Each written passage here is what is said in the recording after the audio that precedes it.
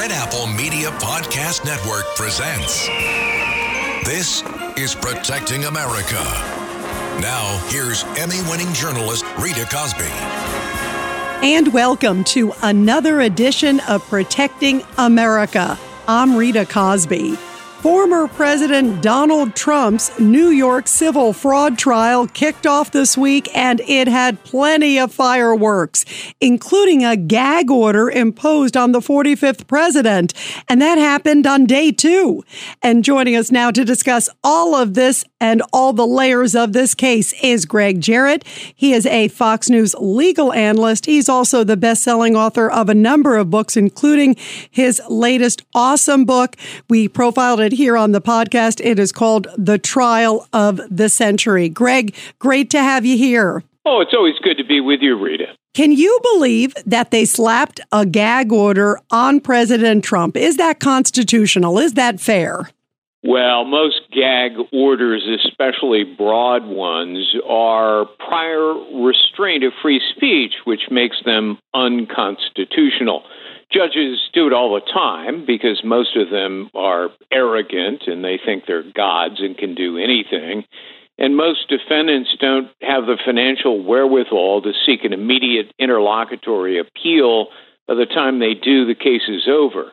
So that just incentivizes judges like Arthur and Goron in the Trump case to, issue a gag order. But this is very, very narrowly tailored. He basically, said that Trump cannot post on social media any photographs or commentary about his staff of the court. This after Trump posted on Truth Social a photograph of Senate Majority Leader Chuck Schumer standing next to the judge's clerk and calling the clerk Schumer's girlfriend, which actually I found more funny than anything else. It was funny. It was. I mean, this is not a broad gag order. You can't talk about the case, which would be clearly and egregiously unconstitutional. Now, this is pretty narrow. You can't, talk about my staff or post photographs of them. It's interesting, though. This is mild compared to some of the things that President Trump has said. Does this open the door to other gag orders? Well, it conceivably could, but here's the difference. Most gag orders are to ensure that the trial is fair and that the jury is not prejudiced. But there is no jury in this particular case. It's a bench trial. The judge decides all of the factual and legal issues. So any further, gag order would be absurd because the judge is, trained to be capable of setting aside, such commentary in the public square and simply deciding the case on the merits based on the evidence presented in the four corners of the courtroom, which is not to say that, Judge Engoron is fair, objective, and neutral, because he's not. He is a far leftist judge who talked openly, stupidly on camera, about how, he's empowered to do anything he wants to and often allows his own emotions to dictate his decisions. That's exactly the kind of person who shouldn't be wearing a black robe and sitting on an elevated bench. But this is, after all, liberal New York. The way you described the judge, and we saw the video of him sort of smirking and smiling, it reminded me a bit, Gregg Jarrett, of Judge Ito in the OJ case, like enjoying the limelight. Yeah. Isn't that disturbing? I covered that trial for 9 agonizing months in Los Angeles. I was inside the courtroom every day. It was abundantly clear that Lance Ito was enamored by his sudden celebrity. And loved to replay the Tonight Show's rendition of the Dancing Itos. I was aghast as I sat in a courtroom back then about how Ito would, whenever a celebrity, a famous person, an actor, would come into the courtroom, he'd have his clerk usher that individual back to his chambers. That was just one of the many things that was fundamentally wrong about the O.J. Simpson case. I've never seen a guy so guilty as Simpson, and yet the result, was completely different. How dangerous is it when you see a judge like that, like the one you experienced with Judge Ito and the one we seem to see on video with Arthur Engeron, mucking it up a little? Yeah, it's disturbing. It shows, bias. But not only that, this is a judge who has gone way beyond already what the Attorney General Letitia James has requested. Revocation of certificates of business, forced dissolution of any company that Trump has an interest in, a denial of due process rights. The judge sanctioned defense lawyers for raising arguments previously mentioned in a preliminary injunction.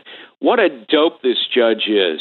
An injunction has a completely different standard, and it would be malpractice if those defense attorneys failed to raise the same issues again in a summary judgment, which they did.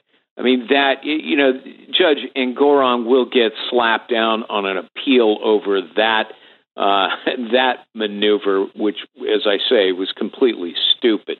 What about also the statute of limitations? Explain that, because it looked like a lot of the issues that the prosecutors brought in were thrown out. Yeah, some of the claims are so old that they are literally barred by the statute of limitations, which the judge promptly decided to ignore at the outset of the trial.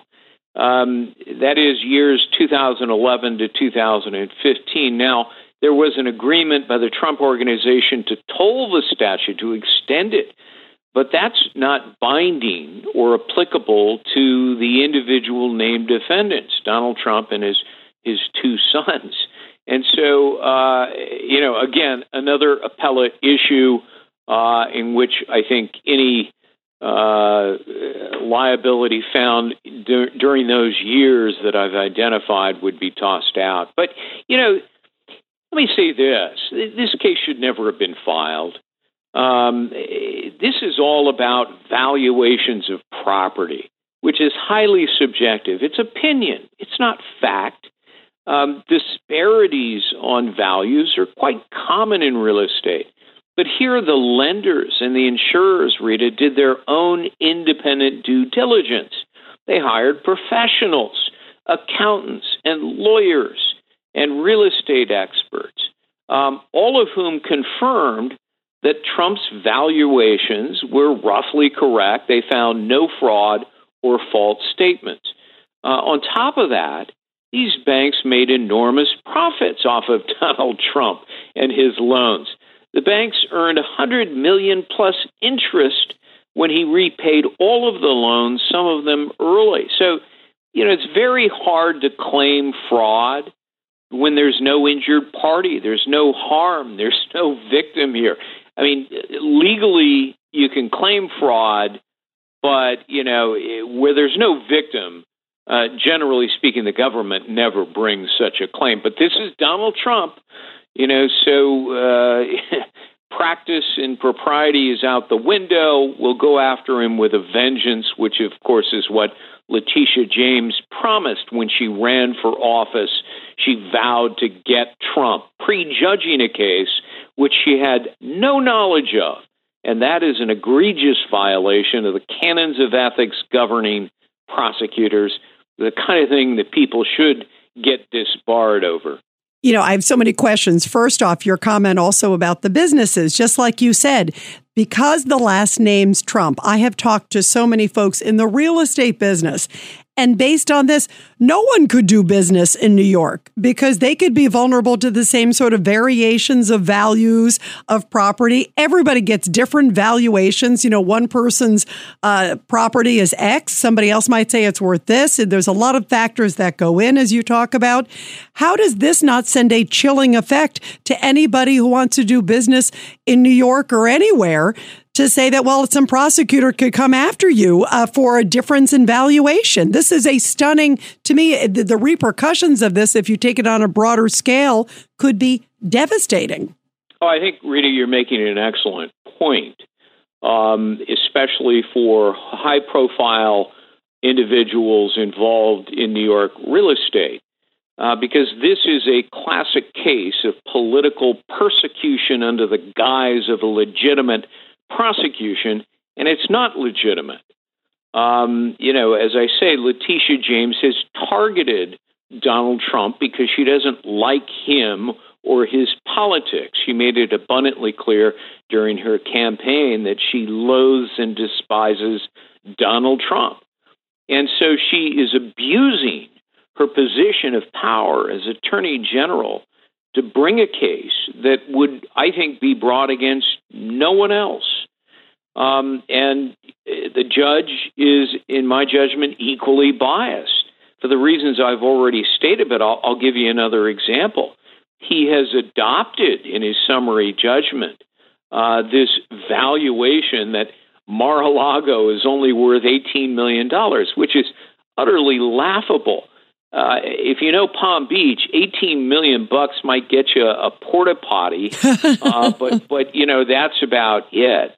And Florida real estate experts down in Palm Beach are on record saying, "Are you kidding? The land alone, 17 acres in this enclave that is so high profile and coveted, is worth $500 million. That's just the land.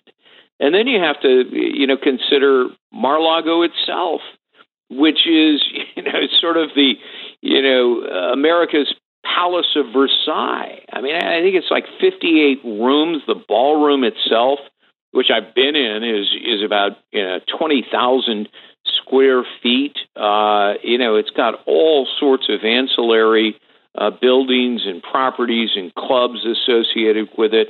For the judge to think for a nanosecond that that's $18 million is laughable. I mean, I think down in Palm Beach, didn't Rush Limbaugh's property go for $200 million, and that's a shack compared to Mar-a-Lago. So, this is illustrative of the bias of Judge Arthur Engoron. Handling legal matters is stressful. So, let the law offices of Frank Bruno Jr. provide you with the insightful counsel you deserve. The law offices of Frank Bruno Jr. has successfully handled thousands of cases for 25 plus years. They focus on elder law and estate planning, but are equipped to navigate you through all stages of family law and divorce to real estate law and probate. The law offices of Frank Bruno. Call 718-418-5000 or visit them at frankbrunolaw.com. That's frankbrunolaw.com. Frank Bruno. He's your numero uno. How do you keep renegade prosecutors in check? I mean, as you bring up, Letitia James ran on getting Trump. I mean, she's out there laughing when she was on the campaign trail. It's like her mission. And there are a lot of people, including Trump himself, who said, listen, there's a lot of crime in New York. There's so many problems in New York. Focus on that. But yet her campaign pledge was get Trump. How does the American public or somebody like Donald Trump check the system so it's fair for all? Well, in a constitutional republic based on, democratic principles, it comes down to the ballot box. But, this is a blue state in New York, and, liberals, Democrats routinely win nowadays. But, if you're looking for somebody to blame the New York voter that put someone like Letitia James in office. And you can say that about all of the office holders in New York, including, the mayor of New York City and the governor, Kathy Hochul, both of whom were, we're a sanctuary city. We're a sanctuary state. Come here to New York. Well, then all of a sudden, thousands were bused to New York, and New York became a border state. And now they've changed their tunes, and they're decrying the open borders that they had once endorsed. So, most of them are hypocrites. They run on these progressive agendas that they extol as idyllic and wonderful. Reality, they find out, inevitably, is something quite different. Now, Trump has said that he may testify. It's been interesting to see him in court this week, Gregg, Jarrett, because he's been taking advantage of being there, using his megaphone, coming out. It's been actually, I think, quite effective because he's been able to at least get his side out of the story. How do you see that playing in this trial? Well, I think the die is cast, having already ruled against Trump last week on one of the main fraud claims. It's obvious that Judge Engoron will find in favor of the Attorney General, Letitia James, and against Trump. That'll set the stage for a lengthy appeal.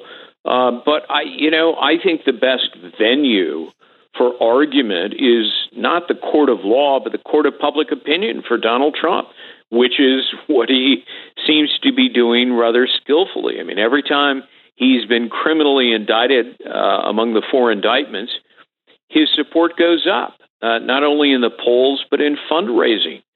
And, if Democrats thought that this political persecution by abusing the mechanisms of justice to target somebody like Trump, to eliminate him from the presidential contest upcoming was going to work, I think they found out the hard way that it ain't working. Yeah, that's for sure. Now, he does say this is taking him off the campaign trail. He did say this, look, I'd rather be in Iowa. I'd rather be in New Hampshire. I'd rather be in South Carolina. Obviously, these are the early contest states. How do you think this affects his campaign? Or do you think it emboldens it? Because like you said, his followers, his supporters are saying, well, look, this is just another example of persecution and he's a fighter and I want a fighter. Well, it's an interesting question, Rita, because, he can go to states like South Carolina, where he's quite popular among Republicans, as he did last week. And, he can deliver speeches in front of huge crowds. That's a little bit like preaching to the choir, right? But when he exploits a venue in New York just outside the courtroom, where he's on trial in a civil case, and he rails against the prosecutor and the judge and the two-tiered system of justice that is prejudiced against Republicans, that's picked up by more media than the media that covered his South Carolina appearances, and so that tends to be more meaningful, and it perhaps resonates with people beyond the choir, to all of America, including independents, which he will need to get elected to another term. So, I wouldn't count him out because it takes him off the campaign trail because he has a huge megaphone that he can shout into outside courtrooms, in the hallways outside the courtroom, and it's effective. What about also the fact that the kids are also on, listed as defendants? And there's also word that they want to call in, the state wants to call in also Ivanka. They want to also call in Don Jr. and Eric. Of course, again, as I mentioned, those two, the last two, are listed, as you know, as defendants in this case. How does that complicate things? And how does that seem like they're just trying to divide the family, go after the family? It seems like every direction they're trying to do whatever, go after the businesses. Well, my sense of it, having talked to members of the defense team, is that will not divide the defendants, the Trump family, but rather will, further force them to coalesce around each other. And, they're not going to contradict their father, and he's not going to contradict them. His deposition was taken twice. The first time, Donald Trump invoked the Fifth Amendment. The second time, he answered questions. So, he's already on record. And whether he will take the stand in this case, in which the outcome is preordained by a biased liberal judge, I'm not sure it'll make any difference. But he's already on record. Where do you see this case going from a timeline? How long could it last? There are reports that this could last for months. And do you think that President Trump will take the stand and testify? He has suggested that he will. Yeah, I mean, I haven't read through, his second deposition, but the point he's been making publicly is that his valuations were correct. He's not the guy that went out and calculated the figures and submitted them to the banks and the insurers for the loans and the coverage. He hired some of the best and the brightest accountants and lawyers and real estate experts and appraisers to do the assessments. But what they didn't take into consideration, and which Trump has been mentioning outside the courtroom with cameras rolling, is we never took into account the value of the elevated brand of Trump. Now, I'll draw a comparison. The Plaza Hotel in New York or the Waldorf Astoria, those are not necessarily exceptional buildings, but they carry a brand, a famous brand, and they can charge much higher prices when those hotels are operating than any other comparable hotel because of the name. Well, the same is true of the Trump brand, whether it's his golf courses or Mar-a-Lago or an estate that he might put up for sale.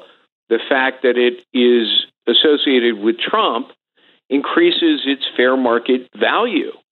And so these low valuations that the judge seems to be relying on are ludicrous. It's probably potentially higher than Trump's stated valuations when he applied for the loans. Because, again, it wasn't his brand wasn't factored in. So, if that is something that Trump wants to convey to the judge directly, then taking the stand is perhaps, something that should be considered. But, there's always a risk that, the prosecution side on cross-examination can do damage, which is why most defense attorneys frown on having their clients take the witness stand. I was the exception to that rule. My view was if I had an innocent client who has nothing to hide, why hide? Yeah, absolutely. And the individual, in this case, the judge, sometimes it can be extremely effective. Although in this particular case, I wonder with this judge, who, as we're talking about, has the Lance Ito sort of qualities to him. But you're right. If you have nothing to hide, sometimes looking at the judge or the jury straight in the eye, who knows, right? It could, just as you said, it could be effective. And he certainly knows how to communicate. Yeah, it could make a difference. And I think what will be important are two other things. The cross-examination by Trump's lawyers of the experts that the government intends to introduce who are going to try to say these were inflated values. If they can be eviscerated on cross-examination, that'll be important to the judge.